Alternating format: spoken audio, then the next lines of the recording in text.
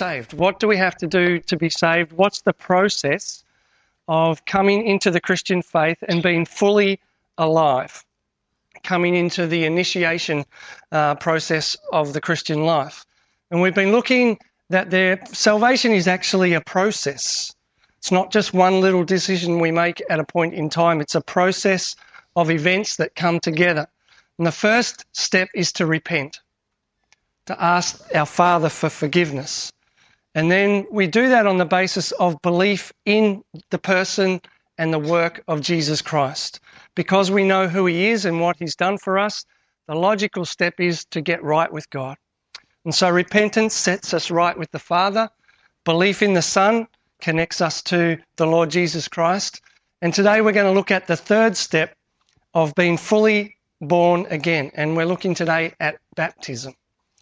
Now, from my roots, coming from an independent Baptist background, I'm quite sad to say that baptism was more about a human act of obedience than it was asking the question, what is God doing in the process of water baptism? I think in some theological circles and in some denominations, we've changed baptism to be a bit like a wet witness. You know, it's just something that we have to do out of obedience to God. And that's true. But I believe water baptism is so much more than that. We've actually dumbed it down.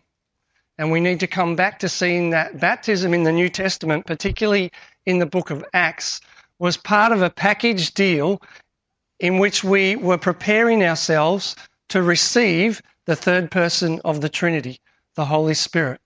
Now, in my salvation process, I was taught to repent. I was taught to believe in Jesus Christ. I was taught to go through the waters of baptism, but then no one taught me about the Holy Spirit.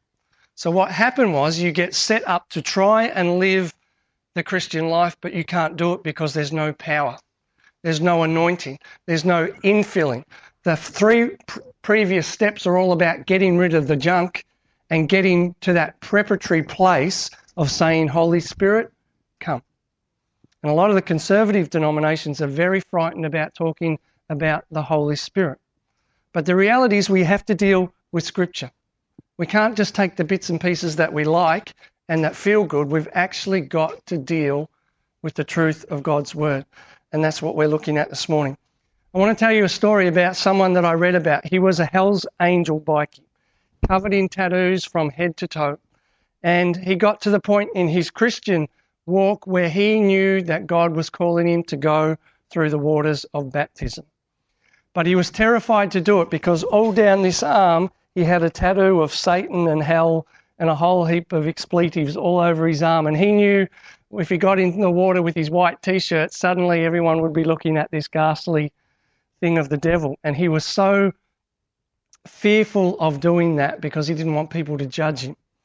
But you know, he made the decision to do it anyway because he believed if Jesus could hang there on a cross naked for him, then he'd be willing to suffer the shame of what people might say. Now that man went down into the water of baptism, and when he came up, that whole arm was totally clean skin again. So please don't tell me that baptism is just about what we do. It is about what God is doing in our life in a very serious way. Now, baptism started with a guy called John the Baptist. He was not a Baptist pastor. He was not a member of the Baptist denomination. In fact, John the Baptist's name was a nickname. His real name was John the Dunker, John the Dipper, John the Soaker. Okay, you get the idea? And it became a nickname which in theological circles suddenly became John the Baptist with a capital B, and all the Baptist people go, rah, rah, he was one of us. But that's not true. The principle was he was just known for dunking people in the River Jordan. That was who he was. And it's interesting to me that if we look back prior to John, John was the first person to do baptism. In human psychology, there's this connection between dealing with our dirtiness on the inside and washing. Right through history. If you think about Pontius Pilate, he tried to get rid of his guilt and clean his conscience by what? asking for a bowl of water to come and washing his hands. So physically, he was trying to do something for what was happening spiritually inside him. And right through history, that's a very common thing. Sometimes people that are caught in adultery or have an adulterous relationship try to have a shower and clean themselves up as if that makes it go away. But there is a connection. There's a connection between the spiritual and the physical. My point is that when we think about baptism, it's very much a washing and a cleansing of our past life. It's dealing with cleaning our insides up so that we're right before God. And it's linked back to Exodus chapter 29, when the priests were prepared and consecrated, set apart to be ministers for God. They did two things to them. They stripped them and they washed them. Ceremoniously cleansed them in a bath. They were washed very thoroughly. But then they were also anointed with oil. And that prepared them for the priesthood. Now, when I read my scriptures, it tells me that we are now all priests. So two things have to happen. We have to have a spiritual bath to clean us up, which is water baptism, but we also have to have an anointing. Now, in the Old Testament, that was oil. In the New Testament, it's baptism, a second baptism into the person of the Holy Spirit. And we are anointed with him. Now, let me ask you a question. Did Jesus baptize people? Don't tell me. Put your hand up if you think he did. Did Jesus baptize people? Think he did? Glenn thinks he did. Glenn doesn't know his Bible because Jesus didn't baptize anybody. That's the point. Very good. Jesus did not baptize people in water because his baptism was to come after water baptism to baptize people into the Holy Spirit, the third person of the Trinity. And thank you, Glenn. You do know your Bible. I apologize. But that's the point. Oftentimes in our Christian circles, we say that water baptism is sort of the end of the process. It's actually not. It's a very dangerous place to be in, to deal with sin, to believe in Jesus, to go through water baptism, but then not be filled with the good stuff, the Spirit of the living God. Now, for some reason, I don't know why there is a fear in Christian circles about talking about these things, but there is. If we read in Hebrews chapter 6, I think it's verse 1. If you've got a Bible there, I didn't put it up on the screen. Therefore, let us move beyond the elementary teachings about Christ and be taken forward to maturity, not laying again the foundation of repentance from acts that lead to death and faith in Jesus, instruction about cleansing rites, and that interpretation in a lot of scriptures is baptisms, plural. Two baptisms, baptism in water and baptism into the person of the Holy Spirit. Now, if we look at John's baptism, which was a baptism of repentance, when people came to him to be baptized, he would say, "Prove to me that you are repentant, and then I will baptize you." In other words, prove to me that you are in repentance, and then I will baptize you into repentance. Let me explain it another way. It would be like me saying to a young couple, "Prove to me that you're in love, and then I'll marry you into love." There's a consummation that comes. There's a climax, a fulfillment that comes in our repentance and our faith that is demonstrated when we are baptized in water. It's the finality of it. We don't have to keep on going on about repentance. We get to a place where God says, that's enough. You've done it. You're into repentance. We're baptized into it. It's something that we're already in, and then it comes to a consummation.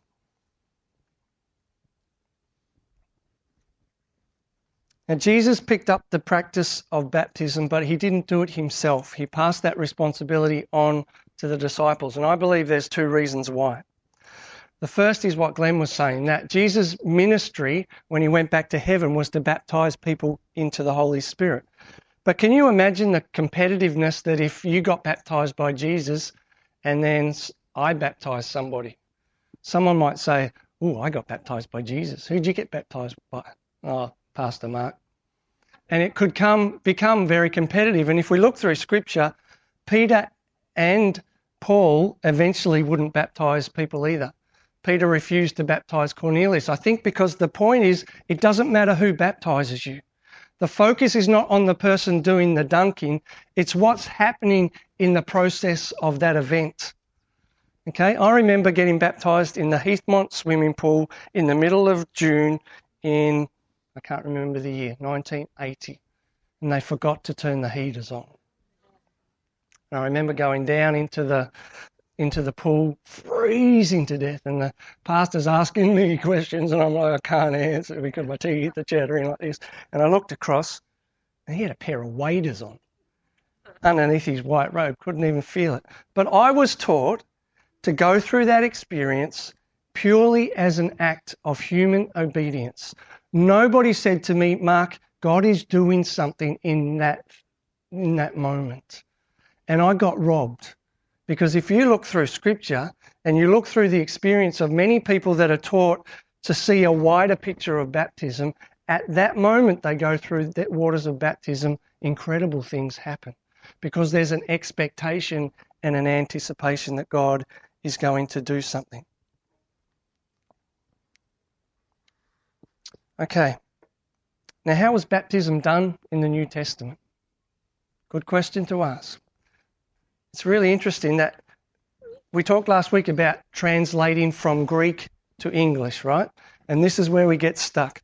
When King James commissioned the King James Version of the Bible to be translated from Greek to English, when those scholars got to the word baptize, they didn't translate the word, they transliterated the word. Huge difference, because this is what the Greek word means. To drench, to dip, to duck, to dunk, to douse, deluge, soak, sink, swamp, and saturate. That's what baptize means.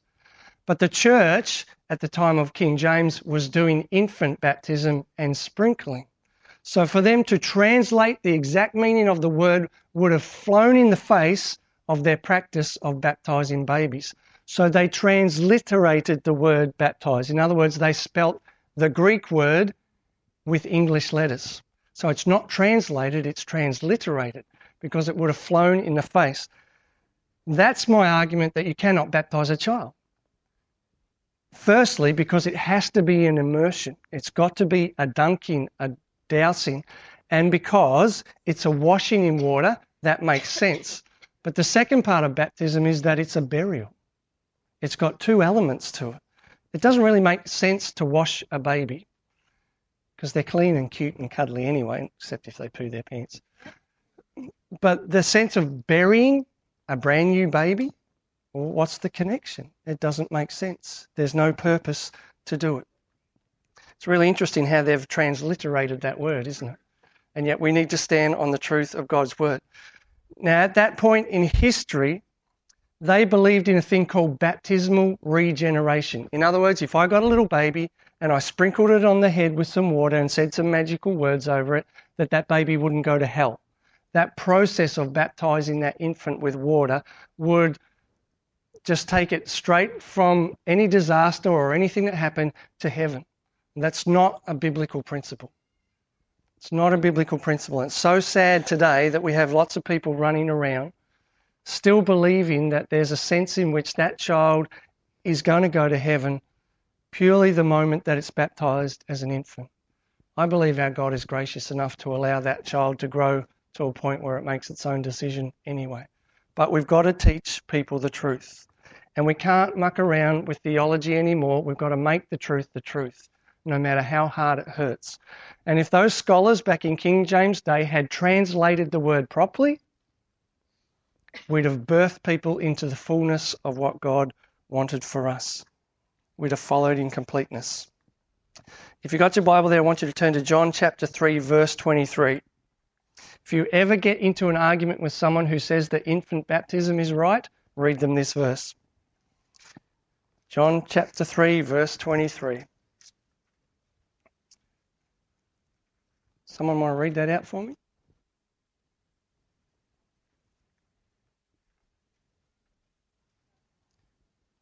You can actually read from verse 22 if you want. Who's got a nice loud voice? John 3:22. Come on, you're all shy today. Go for it, Vicky.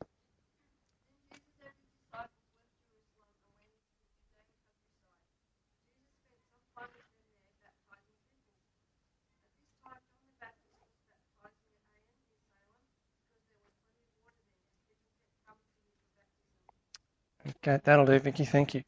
Do you get the point? They had to go to Aeon Nisalim because there was plenty of water there. If you're just sprinkling people on the head, you don't need plenty of water. The biblical mandate is to immerse people into water, and we can't get away from that truth. We've got to stick with it. We can also read in Acts chapter 8, when Philip came across the Ethiopian eunuch riding on the chariot. He said, there's some water, let's get baptized. And the scripture says he goes down into the water and came up out of the water.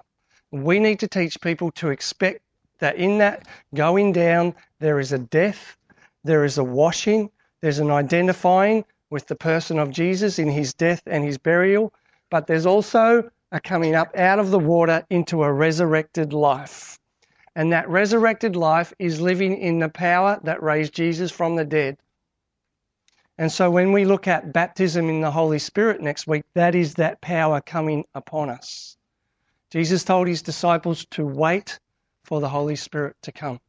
Now, I don't know about your life, but I spent 16 years of my life trying to live without the full truth. And I'm so angry that people didn't disciple me and didn't tell me the truth and left me to fail. You cannot live a life without being baptized in the Holy Spirit. And I know lots of people get fearful about it being some experience that's off the planet. But if the third person of the Trinity indwells you, if he comes upon you and touches your life, surely you would know that. I can tell you the day I was baptized, what the weather was like, what the water was like, and who baptized me. And I'm sure you can all remember back to the day. You can tell me that when that happened. Who it was, where it was, what the weather was like. But lots of people, when you ask them if they were baptized in the Holy Spirit, they go, I don't know. I'm not sure. Do you see how that's illogical? And we're going to look next week at how important it is that we teach people to receive the Holy Spirit as the third person of the Trinity. No one has a problem with repentance and getting right with the Father. No one has an issue with believing in the Lord Jesus Christ, that he was the Son of God who died for our sin. But somehow we have a disconnect when we want to teach about the Spirit of God. And people get fearful. And I know from my independent Baptist days, I was indoctrinated to believe that those things were somehow not of God. And to come to a point in a journey where you lay that theology down, where you come against what you've been taught from people that you respect and honour, and then look at the Word of God in its truth, that's a hard place to be in. It's a hard place to be in because you know that you've been lied to in some sense. You know that some of the things that you've structured your life around don't hold any truth anymore. And it takes a lot of humility to come to that point of realizing I haven't been told the truth or the whole truth, and come to a place where you ask someone to pray for you. And we'll get that into that a little bit more next week.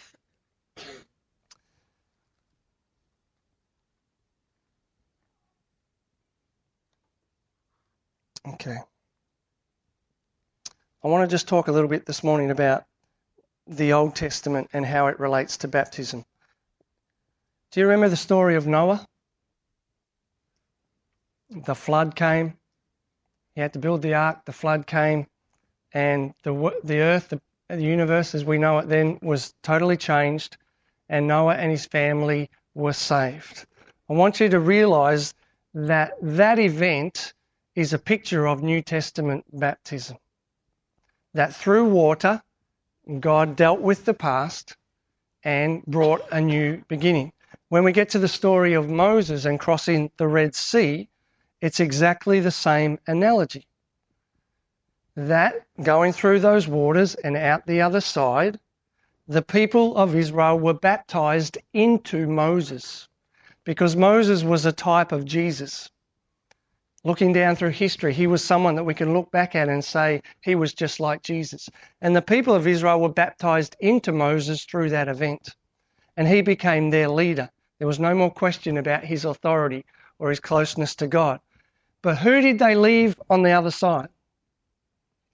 They left Pharaoh, they left their past, they left everything that was holding them back. That is exactly the same principle of our baptism. When we go through those waters of baptism, we are saying to Satan and to our past and everything that's had influence over us, you are cut off. You have no authority over my life anymore. You are separated from me completely, and we are set free. That's why baptism in water is a consummation. It's a celebration of saying, I am totally free from my enemy. And we're able to raise up in the power of Jesus Christ, the resurrected power, and walk in the fullness of what God wants for us. They're beautiful pictures. Those two analogies of those two Old Testament stories are a great way of us understanding that through the simple element of water, God is doing something incredibly powerful, incredibly spiritual. And God wants us to go through those waters of baptism with that understanding. It's a bit like this. It's your funeral. Enjoy it. Because that's what it is. You can look Satan in the eye and call his bluff now. He has no right to you anymore. You can't dig up those things from the past and throw them at you anymore. They have no hold over you. Pharaoh was left on the other side of the Red Sea. And if Christians understood that when they went through the waters of baptism, that everything in their past has been separated from them, that they're cut off from it, if they just knew that, they would live in so much more power, so much more freedom, so much more joy in their life. It's been severed. Remember, we looked at repentance as being like the baby's umbilical cord, cutting that cord, separating it from its mother, making it an independent little being. Same thing with us going through those waters of baptism. I'm cut off from my past. All those things that were held over me, they're gone. It's the final goodbye.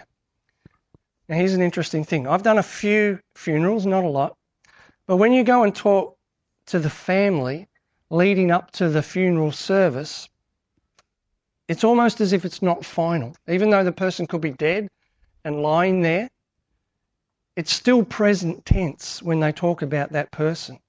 But when you stand at the graveside and you watch that casket go down and then you talk to them, suddenly that event has become the finality.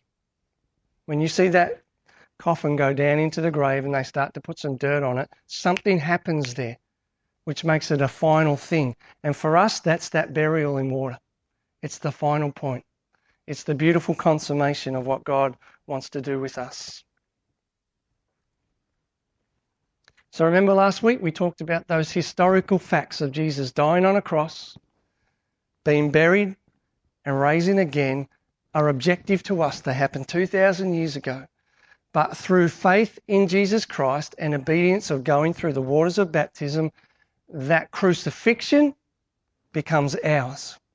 That burial becomes ours. And that resurrection becomes ours. Those same things that happened to Jesus become my very own personal experience. And we need to teach people to expect that. You ask me how I know he lives within my heart. I have been crucified with Christ. I know he's been crucified because I've been crucified. I know he was buried because I was buried. And I know he's alive because the Spirit of the living God lives in me. And my thesis next week will be that we need to know that, we need to have experienced that, and we need to walk in the fullness of that, no matter what our past is. No matter what we've been taught before, we need to come to the book of Acts and read that everywhere the apostles went, there was an expectation of laying on of hands, praying for the third person of the Trinity to be received. It's an act of faith. They're all acts of faith. Repentance is faith. Believing in Jesus is faith. Water baptism is faith. Faith that God is doing something in your life at that point. And then receiving the Holy Spirit is an act of faith. And we need to come with an expectation that God is going to answer that. He wants to. But you're going to live a sad Christian life if you've repented, if you believe in Jesus, if you've been through water baptism, but you're not filled with the Spirit. You're going to be a sour old Christian with a lot of hang-ups because you don't have the power. You don't have the boldness. You don't have the fullness of God's plan. Does that make sense that sometimes that's very scary for people to embrace that? If you've come to Christ in a Pentecostal church, there's not an issue because you've never been told anything different. But like in my journey, I didn't believe that the gifts of tongues were from God because I was told that they were from the devil. And yet when I read my Bible, I thought, but that's pretty illogical because that would mean that the apostles were demonic because they spoke in tongues. And so you have to go back to Scripture and work out for yourself with this book alone what is absolute truth and let God reveal it to you. I don't need to convince you it's in here. And that's what we need to teach people. We need to teach them to study God's Word. You know, I'd love to go back to some of those pastors now and challenge them. But you know something? I don't think it would make any difference because they didn't want to embrace the truth. There was a fear there. There was something happening in their mindset that said, I don't want to embrace the fullness of God. And the only reason I could understand that they wouldn't want to go there is that the enemy's made them so fearful. Why would the enemy want to stop us?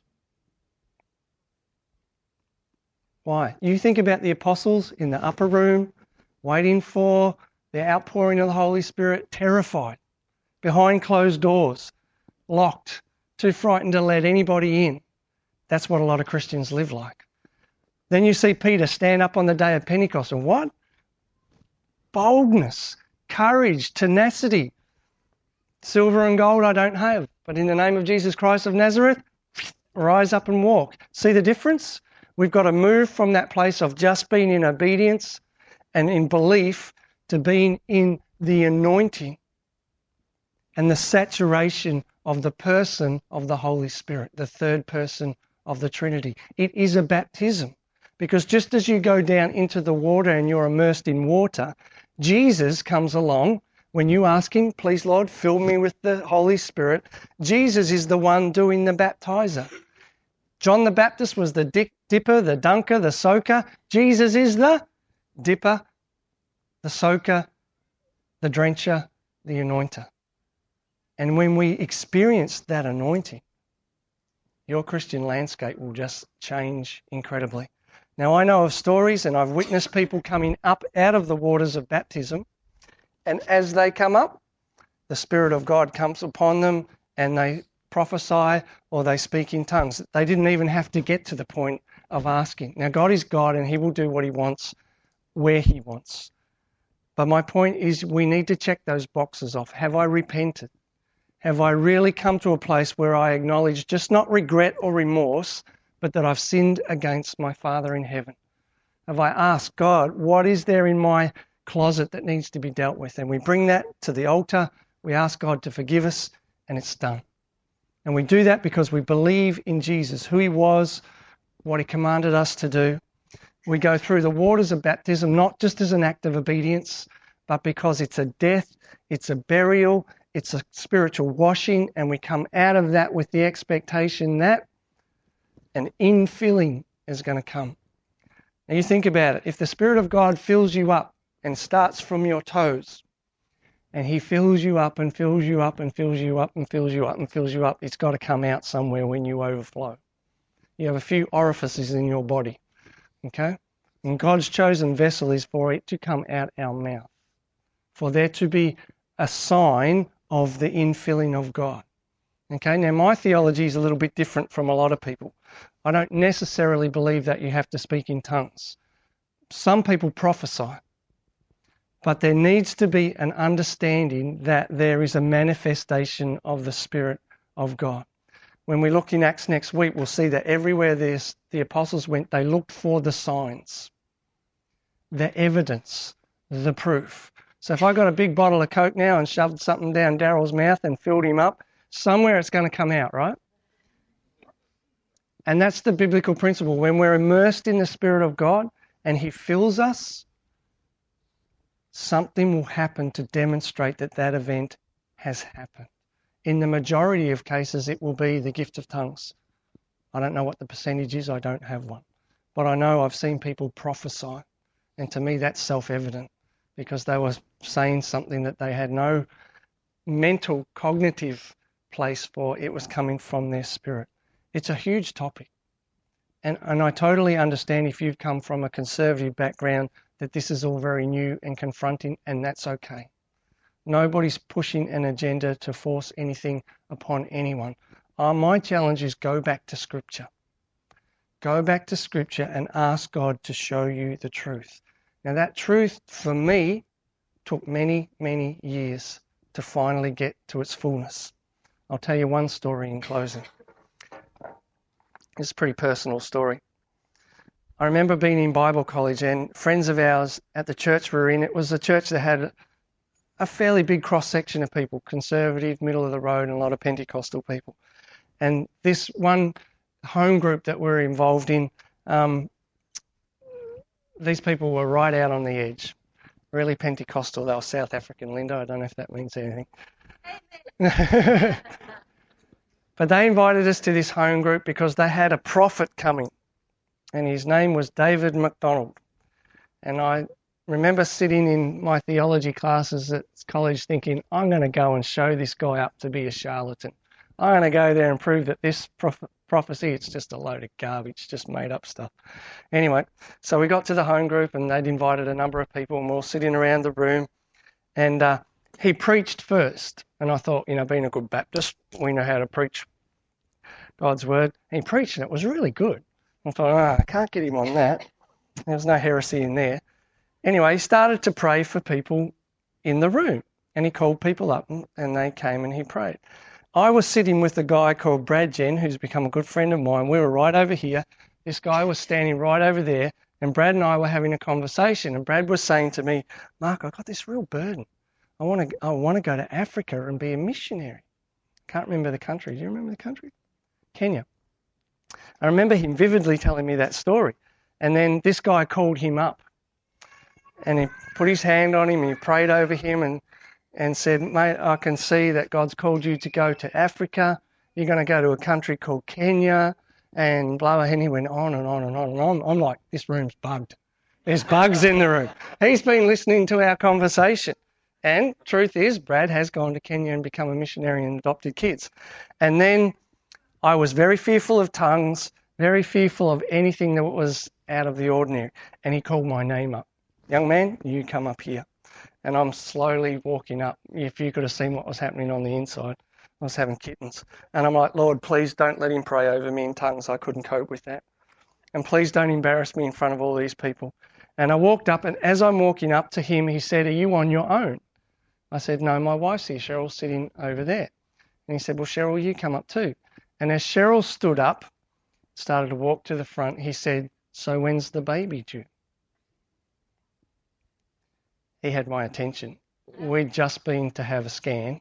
We were the only people on the face of the planet that knew that Cheryl was pregnant. No one else knew. So he had my attention straight away. Finally, says Cheryl.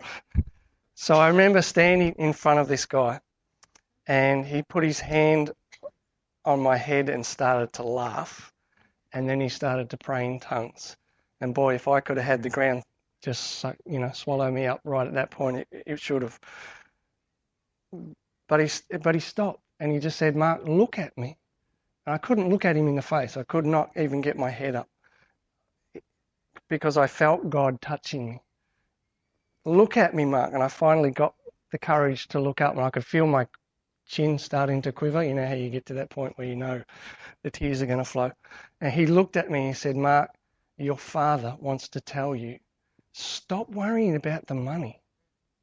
I'd just gone into Bible college. Cheryl will tell you I was having kittens about how we were going to pay to get through college. I was having an ulcer, effectively. And he said, Mark, just stop worrying. God's called you to ministry. God will pay your way. Trust him. Stop worrying. And then he prophesied a whole heap of other things that I knew for me was like someone just opened my life out and spoke directly to my needs and my hurts and my dreams and my aspirations. When you experience something like that, it can never be the same. You know it's truth because it's become experiential. It's based on fact, the fact of those things being true in my life or coming true in my life. But it's the same when we're baptized into the Spirit of God.